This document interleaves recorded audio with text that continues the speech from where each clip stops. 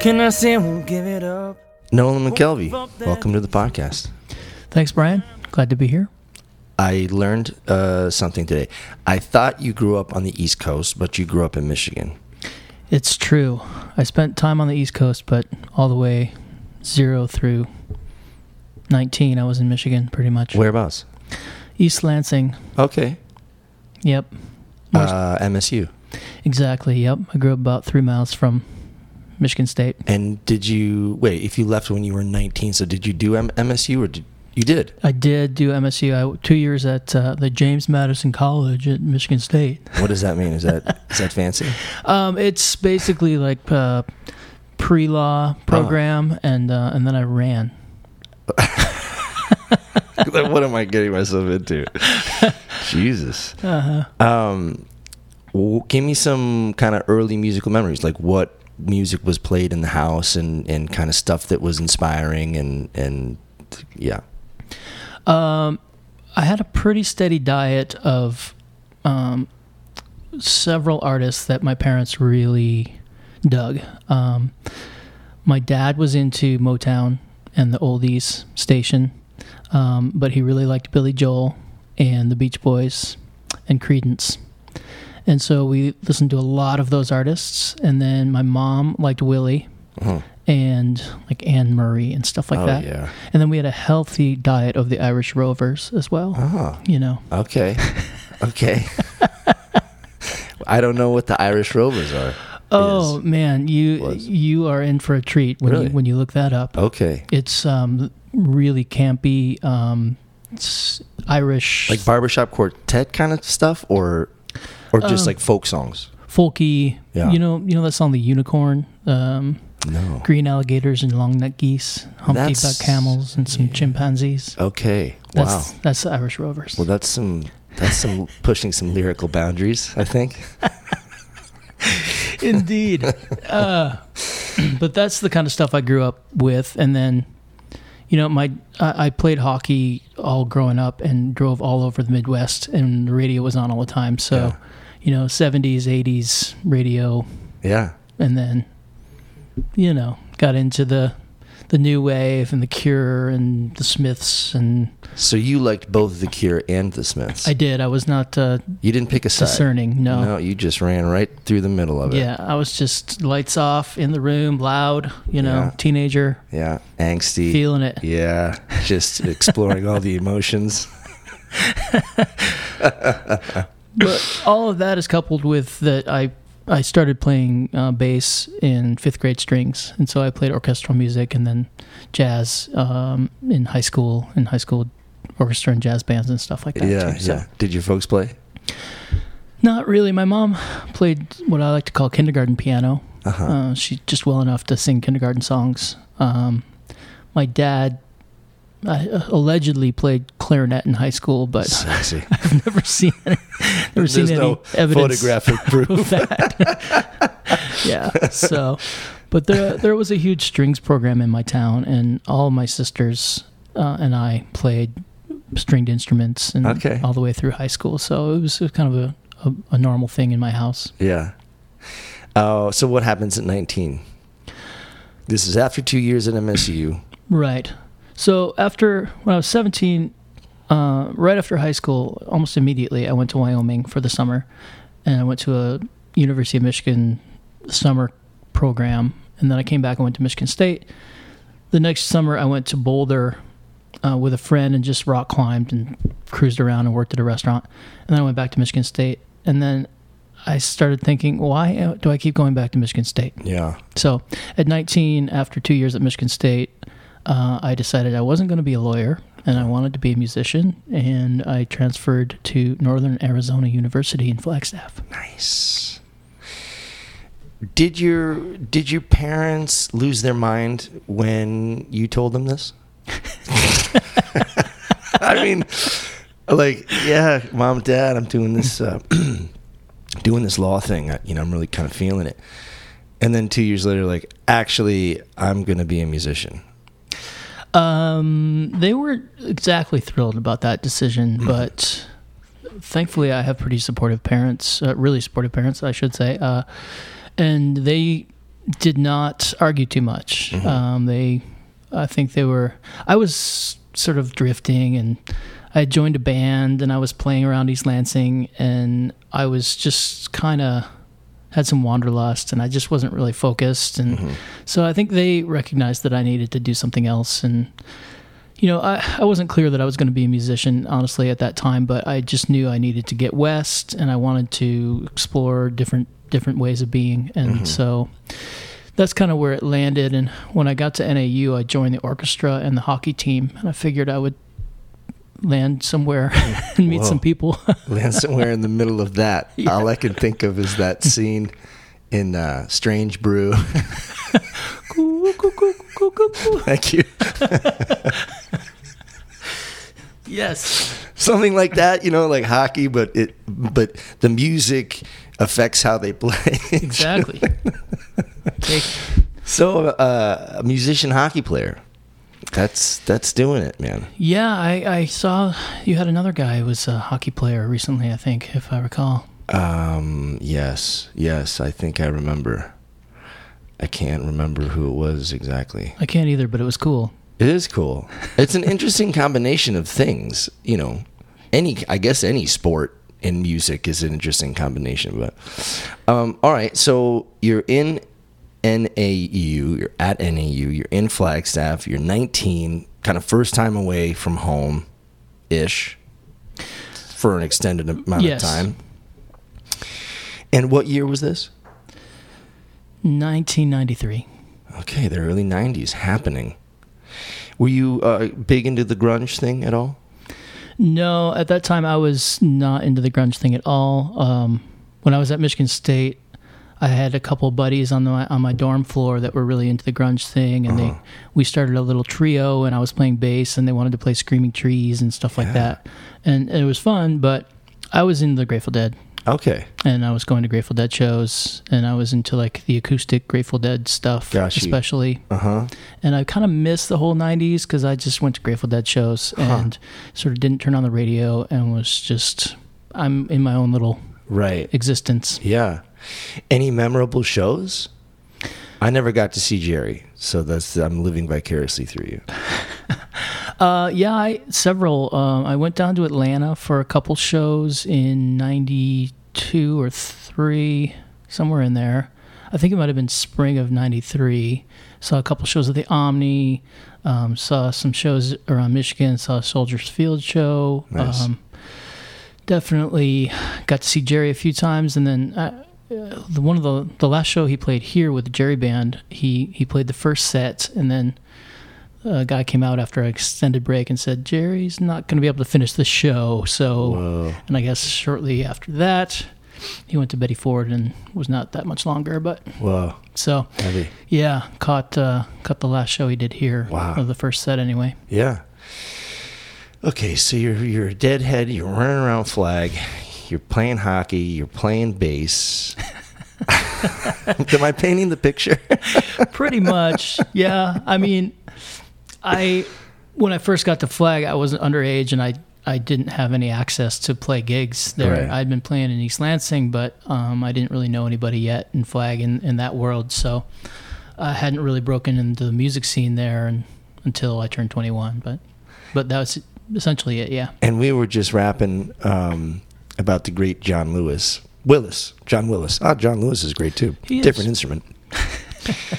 John G. Willis. And you kind of mentioned that he kind of was an inspiration, was supportive, and kind of steered you in the right direction. Absolutely. I love John Willis. I love John Lewis too. John Lewis too. There's two very nice people. Yes. I know John Willis better, but he basically, when I was first starting out playing in Flagstaff, he was already playing in various bands with his brother and with Limbs Akimbo and other projects, and he was just an outstanding bass player and just such a nice guy. But some people in the music scene see a young person coming along and they get scared, or they get envious, or I don't know what, or jealous, or threatened, exactly. Not John Willis. He just came along and was like, hey kid, you're doing great, you got so much potential. Just keep doing what you're doing, and that really meant a lot to me. And it really kicked me in the pants a little bit and got me to start venturing into my own songwriting and my own, just giving me some confidence. So it was huge. And that's kind of, would you say, was it at that point that you kind of not switch emphasis from bass to guitar to be able to write your own stuff, but, you know, like, is that when you decided, you know, I should play the guitar as well and I should write my own stuff and I have these things? And yeah, I mean, it's when I started writing. When I was right after high school, when I went to Wyoming, I had a friend who had a guitar out there, and I already had finger dexterity from bass, and so it didn't take me long to sort of, this is, you know, learn basic chords. And so I started dinking around with the guitar, 17, and then, but, you know, at around that time, 21, 22, that's when I actually started thinking like, I could write my own songs, and started messing with it with that intent. And so I got more into the guitar at that point, for sure. And gigging around town, gigging around Flag? Yep. I turned 21 on June 28th, and on June 29th, I had a gig as an upright bass player, and I played 5-6 nights a week for the next several years. And still going to school? Still going to school. And so you got a degree in? I got an undergrad in history, and then I did what every great history major does, and I joined a band and traveled. Makes complete sense to me. Yeah. And was this an original project that was doing the touring, or? It was, yeah. It was called Onus B. Johnson, and we were sort of a newgrass band before newgrass really got kind of big, and we missed the mark by a few years. But we were kind of you were ahead of your time. Well, I'd like to think so. Yeah, let's just say it. I mean, shit, my podcast. But yeah, I mean, we did a lot. We put out a couple records. We toured the Colorado Front Range a lot, and then California a little bit, and then we went. Eventually, I started another band with a girl, and then I went to Hawaii, and then I came back, and then I decided I was going to go to Boston, and then the guys from Onus B. Johnson said, okay, well, I'm going to Boston too, and so they came out to Boston. So I was there for about almost a year, maybe, when those guys joined me, and we did some touring on the East Coast as well. Yeah, and we were kind of sharing venue stories of Cambridge and Somerville, and it turns out that we were kind of playing in and around Boston at the same time. You said late 90s to 2004, right? Yeah, basically into 98 or something. 98 to around there, yeah. Mostly around Boston, and then I did some touring with some bands there as well. Yeah. And still kind of mainly playing upright or playing bass, or? I was playing bass I think with 8 different people at one point at the same time, just playing bass every night with different people and bands, but also doing my own thing on guitar occasionally, and then putting out albums starting in 2000.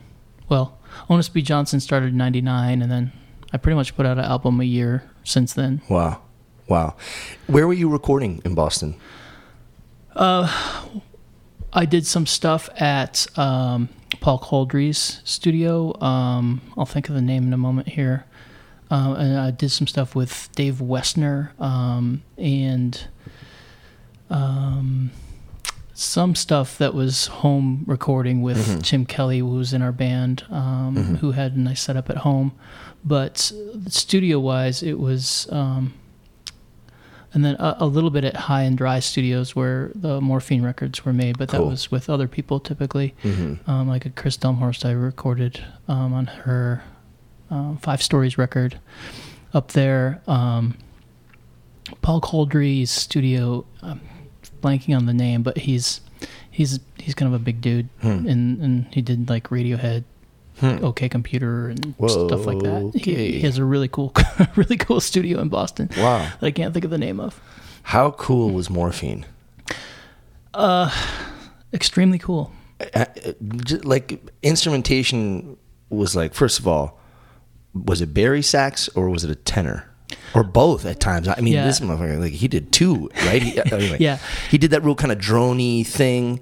And then you had the fretless bass lead singer, and a drummer. Mark Sandman, Dana Colley, and Billy Conway. Yeah. Who'd rest in peace, unfortunately, for both Billy and Mark. But yeah, Billy was the singer. Billy was the drummer.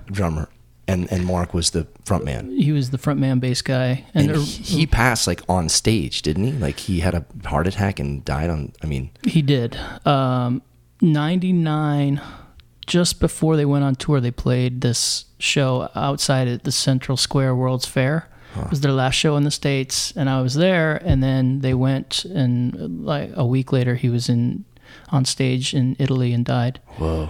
I ended up getting to know Dana and Billy pretty well, and I played some gigs with both of them later on, and just great band and really good guys. And yeah, and just it reminds me kind of like how I would imagine people hearing the Doors for the first time would have been like, this is not from this planet.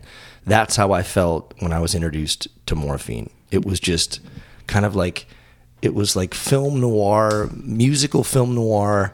And I don't know, it was super expressive and dark, at times. And the lyrics were these of kind of seedy characters. And I don't know, I need to dig up those CDs. I haven't heard that band name in such a long time, but I was a huge fan and saw them live once or twice. But yeah, what a great Boston band.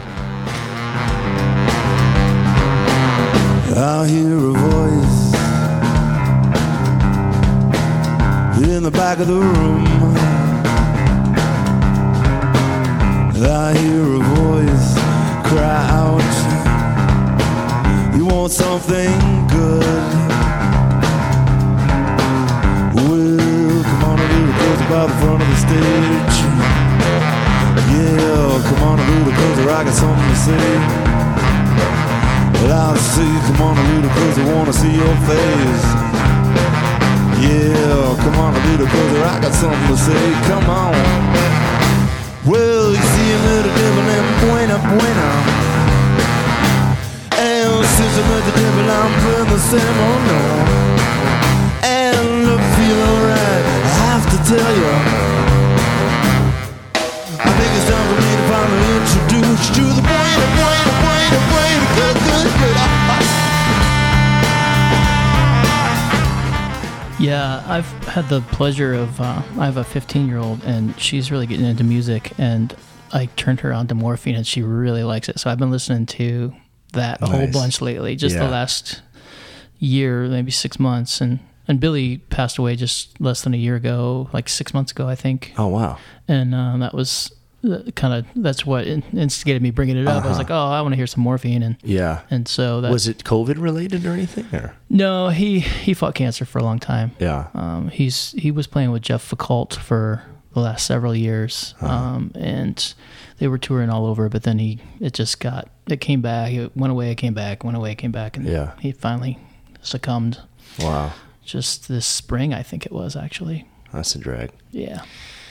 So the time in Boston was short, but sounds like relatively impactful, and you're cutting records and you're touring around and you're being a sideman, but also getting your songwriting together. And what was the decision to come back to Arizona? What did that look like? Well, it was a little bit complicated. The main band I was in was the Benders, and the Benders was sort of like, we used to sometimes joke and say it was like the Traveling Wilburys junior varsity team, because it was like everybody in the Benders was the front person of their own band, and we would come together and play as the Benders. And of course that was more successful than any of our solo projects, as is of course what would happen. And we got signed to a little label, and we got we started touring, and we did some nationally syndicated radio shows, and we were going up and down the East Coast. We came out here, toured a little bit as well. But the logistics of everyone wanting to maintain their own band was really a difficult thing. And I would imagine. There were several conflicts that somebody had to do a solo gig where we had a great opportunity to do a band gig. And there was a lot of that kind of push and pull. And then a very important factor that I haven't mentioned yet is that my wife is from here and she was not moving to Boston. Huh. Yeah. Yeah. So I met her here, and ultimately I just decided that if I wanted to pursue that, that was going to have to be out here. And Right.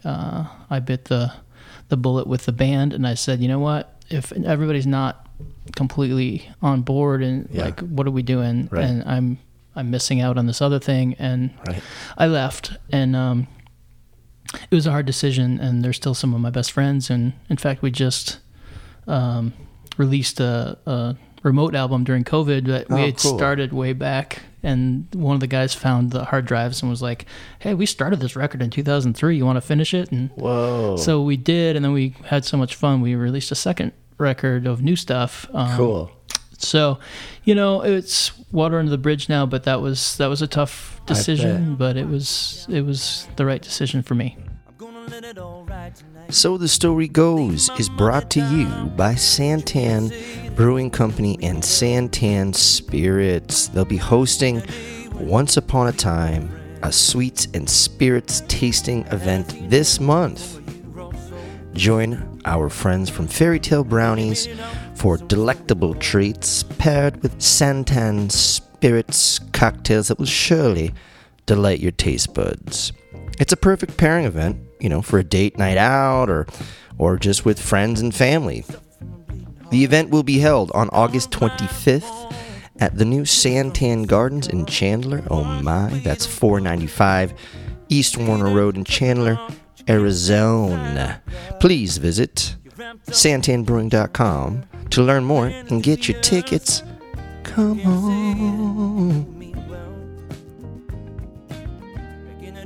This is 2004, and I kind of had a similar, I had a very similar experience in the sense that I felt like I was in a band, and I was the one trying to lead it, and the other guys had other things. They had day jobs or whatever, relationships, and I was like, well, fuck this. I'm going. My girlfriend's in Arizona. Like, let's go. And ultimately, it was probably one of the best decisions of my life. But yeah, it's interesting what can create the impetus to make a huge life change. And I was coming out here kind of like sight unseen. I had no experience prior to driving down from Flagstaff, coming into the valley and thinking, what is this? What am I doing? But and fell in love with the city and obviously the weather. I arrived in October, and I'm like, come on, there's no contest. I'm never going to spend a winter in Massachusetts again. Yeah, you can go visit. Yeah, and that's nice. Love to visit. Oh, just love it. Yeah, absolutely. Yeah. I mean, it was interesting. I mean, they got another bass player, but it didn't really last a lot much longer after that. And then everybody kind of fell back into their own thing. And one guy's now in Nashville, and one guy still plays around Vermont and does well there, and a couple guys still play around Boston. So, it worked out like it was supposed to, I guess. But at the time, it was tough. Yeah. Some people were not happy with me. Yeah. Well, it can't please everybody all the time. It's true. Now, did you go back to Flag, or did you come to Phoenix, Scottsdale area? I briefly came back to Phoenix, Scottsdale, but then I got a job up in Flagstaff, and then my wife moved up to Flagstaff because that was sort of, I like it up there, and if I was going to come back, I kind of wanted to be there, and so I was, that's kind of how it worked out, and then we stayed there from 2004 to 2010. I got two master's degrees in that time, and then moved down to Phoenix in 2010, and I've been here since then, essentially just kind of quietly playing around Phoenix, and mostly still playing a Flag and playing a little bit in Phoenix. What were the master's degrees in? I got one in secondary ed because my wife's a teacher, and we thought maybe we'd both teach, and it would be like You'd have summers off together. And, yeah, we do that teacher life thing. Yeah. I intended to do that, and I got the master's, but then there were no full-time teaching jobs in Flagstaff. I got hired as a part-time teacher with no benefits, and then my wife was pregnant, and I had applied for a job with the state working with people with disabilities to be a vocational rehabilitation counselor. And I ended up getting hired for that. You had to have a master's, but it could be an associated field. And so I got that job, and I took it because I had benefits, and turned out to be a great job that I loved, but they paid for a second master's for me to get that in rehabilitation, which I got in 2007, I think. Crazy. Yeah. It is kind of crazy. Jeez Louise, man. I just when you think you know where the story is going, you hit me with 2 advanced degrees and a wife now and a kid, and Jesus. Yes. It sounds like a lot of your life is in this, not constant motion, but certainly a lot of moving pieces and very. I wonder if that's kind of a result of being a sideman and having to do 1,000 different things. And as you say, one time you were playing with 8 different bands, in order to put a career together, you kind of have to do everything. And that's just, I'm just talking about playing music, but everything that's associated, making records and marketing and promoting, and you got to do the website, and you got to email your fans, and, there's just so much fucking work. But I'm like, that's how you make a life. That's how you pay the bills. That's how you, anyway. Yeah, I had to get good at compartmentalizing, that's for sure. I kind of switched gears 2 hours ago I was testifying in court, and I put on my other shirt, and I'm like, okay, I'm going to go see Brian Chartrand. And now I'm a musician guy again. Right. And, thankfully I can do that. It's kind of a blessing and a curse, I feel like, in some ways, because one of the guys in the band in Boston, is just a pure artist guy. He can't do any of that stuff. He can't function really regular society. And in some ways I envy it, because somehow everybody, he gets it done.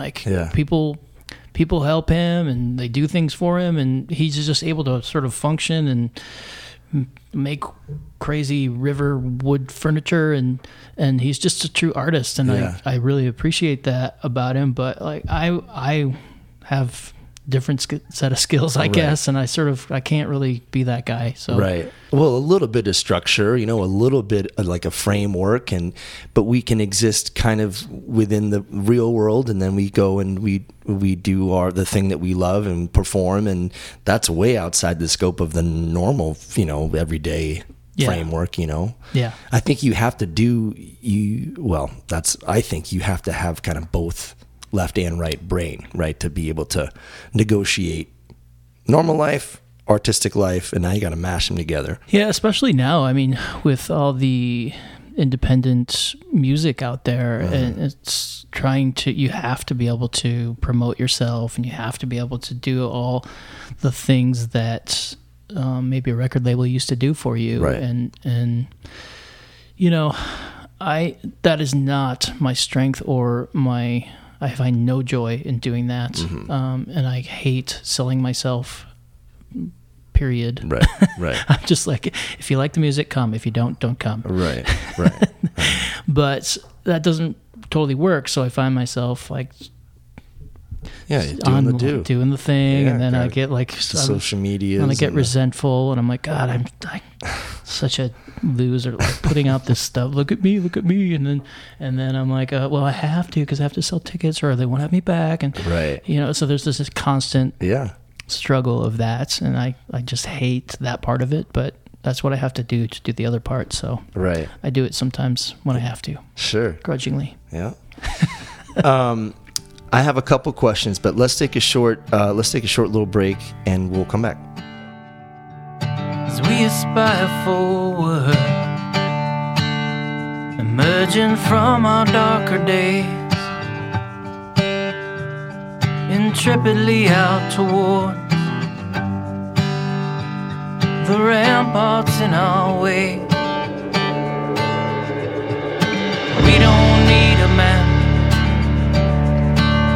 trailblazing wilderness explorers. There's no turning back, we're taking it forward. Onward and forward, without guilt or shame.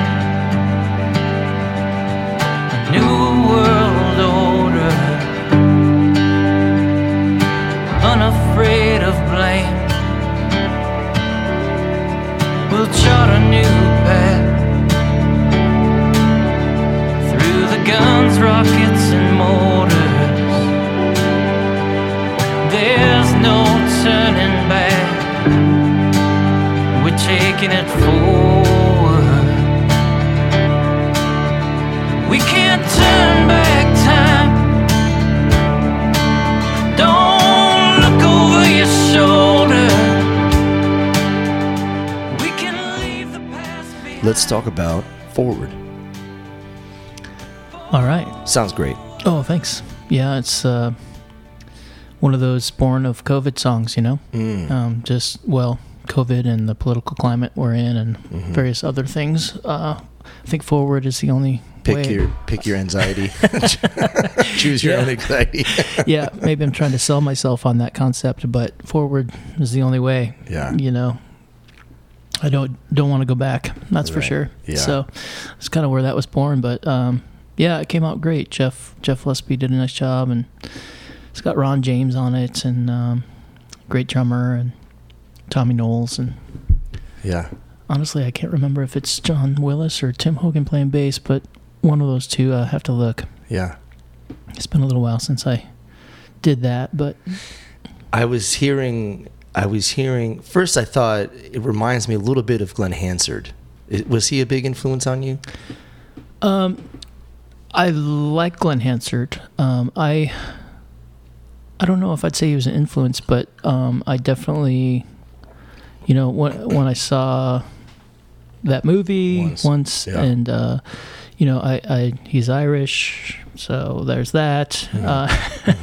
But I was hearing it more in, you know, he would do the, you know, and it's not just him, but, you know, you'd start at this octave, and then as the song ramps up, you go up an octave. Like that's, whenever I hear that, I think of Glenn Hansard for some reason. Yeah, maybe I subliminally stole that from him. But Well, as I say, he didn't patent that move, but but you know, kind of acoustic driving songs that kind of start at that pace, or not pace, but you know, at that level, and then you know, like that when you come out swinging. That reminds me of Glenn. But also, you know, as we were talking when we were listening, that electric guitar part reminded me of The Edge. So you know, that's good. You know, there's definitely, maybe there is something there, like the Irish rocker thing, you know. yeah, maybe it's in my blood. I don't know. I mean, Daniel Nolan, Patrick McKelvey, it's hard to overcome those things. I had an interview, or a review rather, from Europe this past year, and the guy said I saw that. He reminds me of Mike Scott, you know, from the Waterboys. I don't know who that is. That's another British Isles. They were technically Scottish, I guess, but they were, you know, real sort of high voice, and they did like The Whole of the Moon and Fisherman's Blues and some other songs you probably heard and you didn't realize, right. but 80s band that was also British Isles. So there's probably something in there. Yeah. With me. Yeah, you're digging up ancestry, man. You're channeling your ancestors. Do you know how far back that goes, like in your family? Like, I'm assuming that are both your parents kind of Irish descent? Yeah, I mean, I know that my grandfather's from Ireland, so he's from Belfast, and he's long since passed away, of course, but I know that side, you know, there's that direct link. My dad's side is supposedly from Donegal, but they came over a long time ago, and of course, you know, there's probably, I know I have some German and English and the Irish. Western European mutt. Yeah. The Irish were pillaged and right. overcome by Vikings and British, and Right. so Yeah. who knows? Right. Who knows what else? But Right. But I definitely have a lot of Irish ancestry in there. It's probably some Scottish too, I'm guessing, with a Mick name. But Right, there's right. sort of that. Some of the Irish or some of the Scottish got driven to Ireland, and a lot of those are the Mick people. But it's all Yeah. somewhere Sure. around there. Yeah. All right. So we talked about. Well, what is that record came out? You said during COVID, Well, or it was written during COVID. The song Forward is going to be on my next record, which is in process. I put it out like about a year ago, but it's been kind of a slow process this time. But I put out a record I put out 2 records in 2020, Yeah. and one was released in Europe in 21. So the one that I put out in that one, I guess, would be the trio record with Megan Neff and Tim Hogan. That was recorded live at an empty theater in Flagstaff The Orpheum. at the Orpheum. Yep. I've never played there, but I really want to play there. I've had a really fabulous relationship with the Orpheum. Let's do a co-bill up there. That'd be great. No, I mean I'll open up. I'll be the acoustic opener, Whatever. That would be awesome. I mean, they. and then of course I'll play kazoo for your set. Of course. I mean, what are we talking about? Yeah. Obviously. I mean, obviously. Yeah, and I mean, we should get you like a Barry and a tenor Yes. kazoo, And I'll so that do you both Can, at one. I'll do the droney thing. Yeah. Yeah, I mean, starting with Onus B. Johnson, we used to do the New Year's Eves there. Oh, yeah. and like The eggcorn falling down. yeah, is that pine the pine cone? cone, the pine cone drop. Yeah. Yeah. Even before the pine cone drop, we used to play there on New Year's Eve and other times with Onus, and I played there a lot over the years, and like they had a 100-year celebration, and they had Onus B. Johnson come back for a reunion for the headliner. And Cool. it's a great place, great people, and they've been really good to me. Mm-hmm. Okay, so you're working on a new record. So you released Forward as a single. Is that what I'm Yep. understanding? Okay. Yes. And it'll be on a record that you'll do the thing. Yes, hopefully this fall. We've got 5 songs done and about 5 more in process, and we're just kind of trying to wrap it up.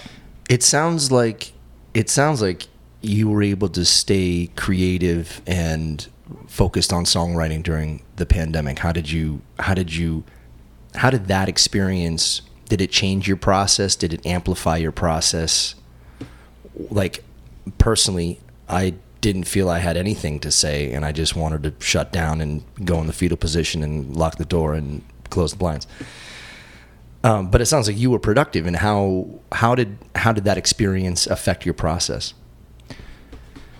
It's a good question. I mean, I'm glad you didn't do that, the fetal position thing, because I saw you online a whole bunch, Yeah, and you were playing, and you had to do something. Yeah, exactly. And I started off doing that as well. I did several. I think I did 5 little online concerts sort of Yeah. at the beginning, and then I was like, I don't know if this is working. Part of what was not working was that it got hot. And I was like, I can't do this inside my house for a variety of reasons.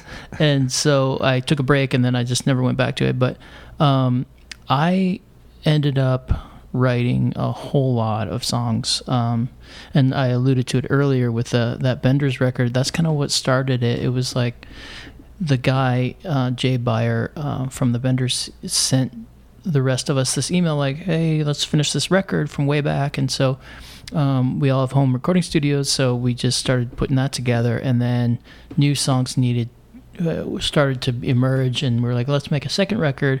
And then from there, I don't know if you know Ron James. I think you might have met The him. name sounds familiar. Yeah, he's a great drummer. I think he's friends with Todd. Okay. And he just a great guy, great drummer, and he's real creative with recording, and he's good with video stuff. So we started making these little videos. I made one with John Willis and his brother and Ron, and Cool. and I made several with my guys from Muskellunge, and I just started writing songs, and Ron would help put them together in those little like Brady Bunch screen kind of things, and we released some stuff that way online. And then I don't know, I tend to, I wake up at like 5 in the morning and I write songs, and then I hope sometimes they come to fruition and sometimes they don't. And Are you writing lyrics and melody, or is it just your process is just wake up, create something, whatever it is, whether it's music or lyric, and then you kind of get on with your day? But like, what does it actually look like?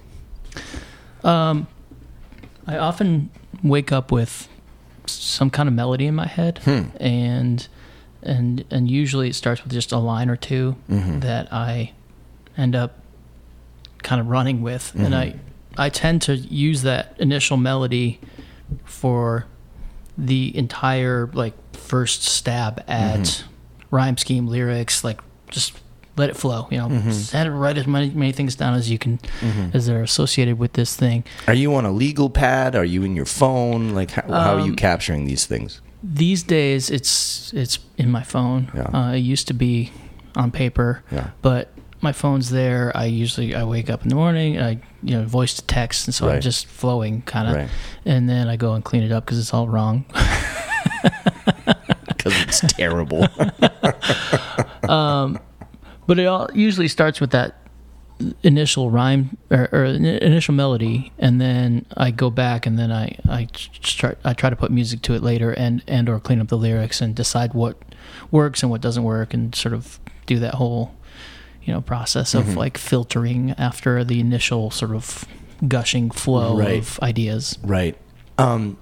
Did the pandemic change how you, like, did it change your day-to-day experience at all? Like, did you find yourself, I'm assuming you found yourself home more. Did that allow for the creativity to come a little easier, or did it not have an effect? Well, I don't want to say it didn't have an effect, because not playing gigs after playing gigs for 30 years, 25 years at least, practically weekly at least, and at different times nightly. It was hard. Yeah. I mean, a lot of people had a lot harder things than that, but it was certainly different, and it took some adjusting. I didn't do anything for a while. I was sort of stuck, and then I don't know. I think that really that recording project with the Benders kind of kicked me into gear and was like, okay, well, what can we do here? And I don't think it really impacted my writing process or anything, other than I kind of got a kickstart, and then I started writing songs that were sort of related to COVID initially, and then I'm like, nobody wants to hear that, so let's move on. Right. No, I wrestled with that same thing. Yeah. It's like, I don't want to be singing about this in 4 years. Right. 4 weeks, So my thing just shut down. I was like, all right, I'm going to figure something else out. I'm going to do the live stream stuff, or I'm going to finally do this Steely Dan record that I've been wanting to do, and start a podcast. And, I had to change gears, because I didn't want to tap into, that anxiety, as you say, social anxiety, but also what was happening in politics and just the state of the world. And it's like, bro, I want to stay as far away from that as I possibly can. Yeah. I mean, it's a lot. I mean, by the way, what are you doing up at 5 a.m? Like, what is going on? Who does that? Like, intentionally? I don't sleep much. I don't know. I just don't sleep much. I wish I could. Are you in bed at like 8 p.m? No, you go to bed at midnight or something. Yeah, 11 or midnight probably. And you're up at I'm up at 5 bells. And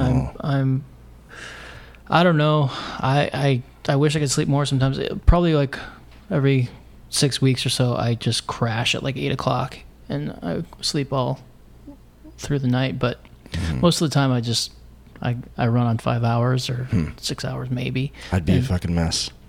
I'd be worthless. Yeah, I mean, it started in Boston. I think like I would play till 2 in the morning, get home at 3 in the morning, and I don't know. I'm just my body just boom wakes up 7, 6 earlier. I don't know.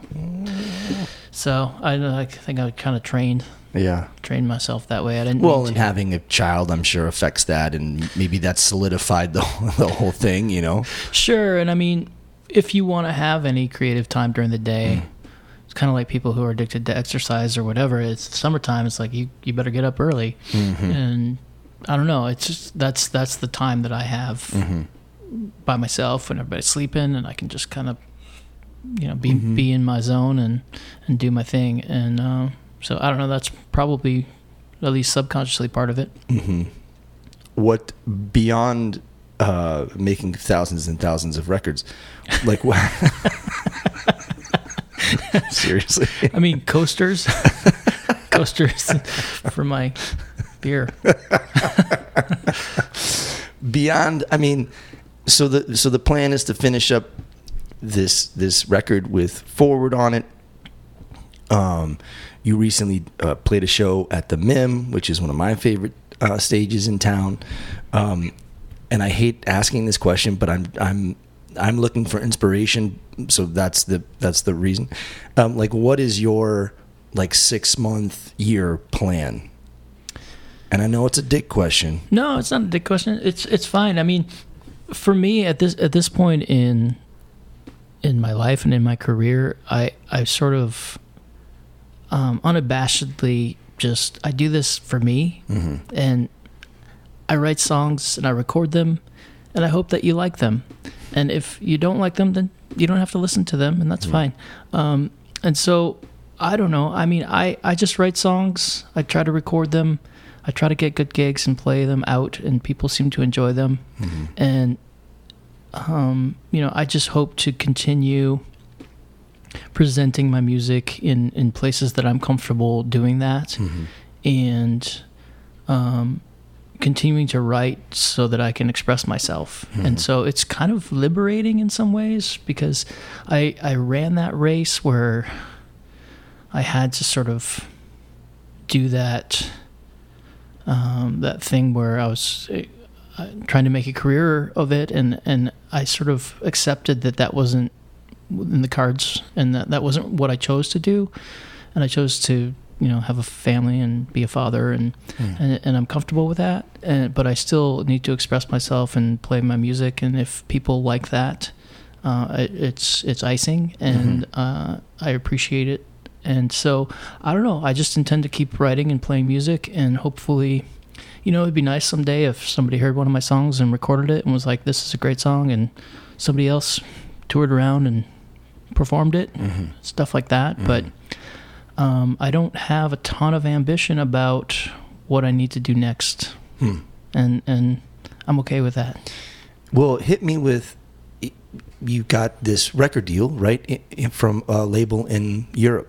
Where exactly? Yeah, so that's been nice. I've been working with something called Hemifran, this guy Peter, who I was connected with through a mutual friend, and he basically, when I record my songs, he's sending them on to reviewers and to places in Europe that he thinks would be good for me to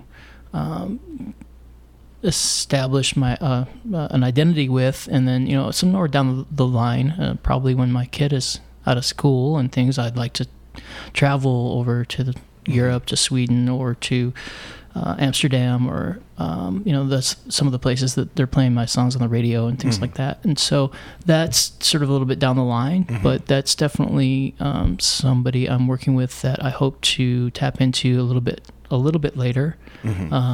But if I keep writing good songs and making nice recordings, hopefully I can follow up on that sometime in the future. And how did they find you? Well, I was in the band that I alluded to earlier, Onus B. Johnson, and one of the guys from that band is Dave Desmelik, who is one of my best friends. And he continues to play around Asheville, and he was connected with them, and he and I did a duo record a little while ago, which you heard just a bit of a moment ago. And he was connected with Hemifran and told them about me, and I started a conversation with them, and they said, "Yeah, let's do this." And so we kind of connected that way. Nice. It's all sort of a a war of attrition, right? we have connections through friends and people who just hang in there and keep doing it, and I'm sure it's the same for you. I mean, it's just like people drop out. I've still got my right foot in there, and I hope to maybe return in a little more earnestness, when I'm in this next chapter of my life. But next few years, I'm probably just going to keep doing what I'm doing.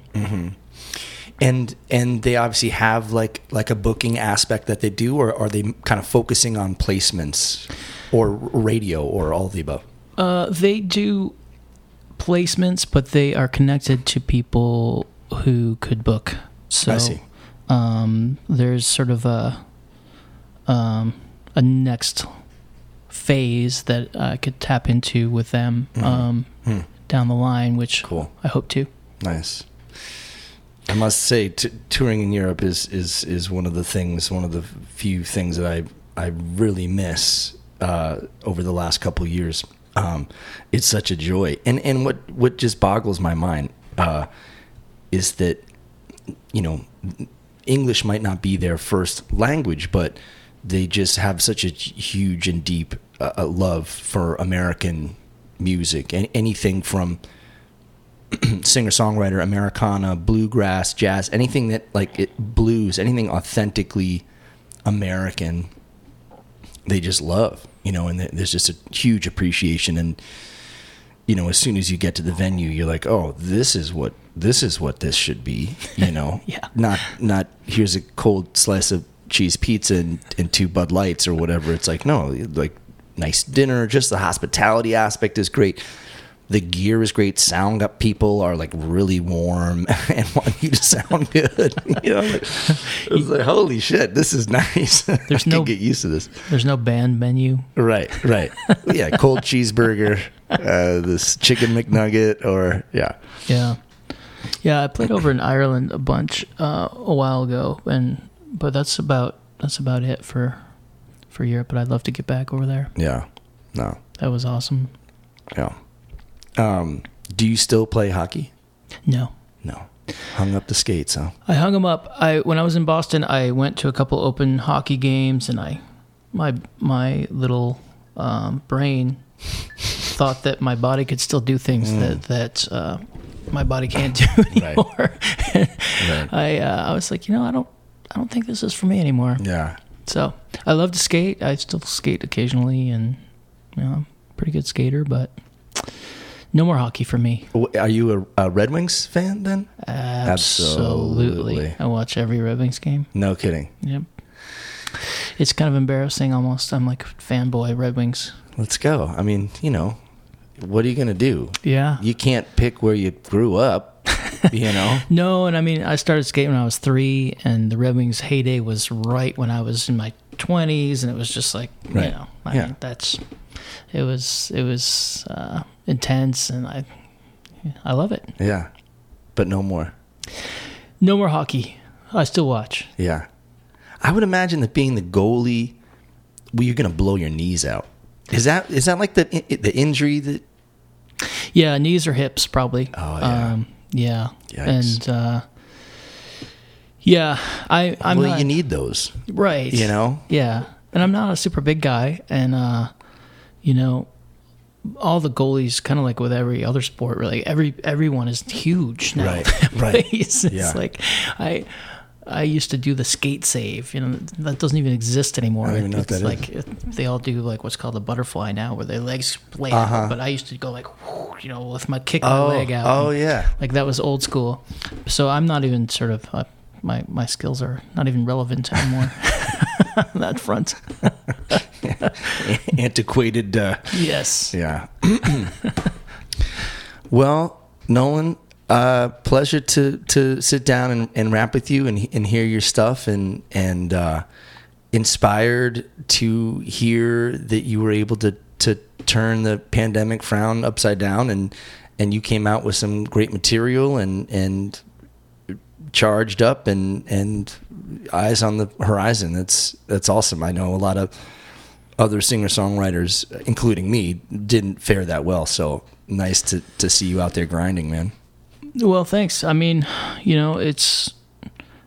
I just feel like this is my therapist, It's Right. like writing and singing and performing and playing my songs is what keeps me semi-sane. Yeah. And I just got to keep doing it or I won't be. So Right. it's like, I don't know. I just keep going Yeah. so far. Yeah. Well, and what an impressive just output of material and your ability to be kind of a musical chameleon, in various capacities, and that says a lot, and stoked for you. And let's go up to the Orpheum, bro. That'd be great, man. I love it I'll up get there. those kazoos ready. Perfect. I don't know why. I don't know. Hey, man. Hey, I love kazoo. let's just see I what think happens. you'd be good at it. You'd Yeah. be tasteful. Yeah, I'll know when not to play with the kazoo. That's for sure. Well, thanks for having me, man. Of course. It's a great podcast. I enjoy listening to it when I'm not on it. Even. Thank you. Yeah, bet. it's been a lot of fun, and this is kind of my therapy. Yeah. Forget that music shit. This is having these conversations and being able to trade advice, on a level has been very helpful to me. So glad you enjoyed. I still have fun doing it, and we'll see. Forward. Forward. That's Indeed. the only thing we can do is move forward. Yeah. All right, brother. Appreciate your time. Thank you for coming down. Thank and you. Hopefully we share a stage soon. Sounds good, man.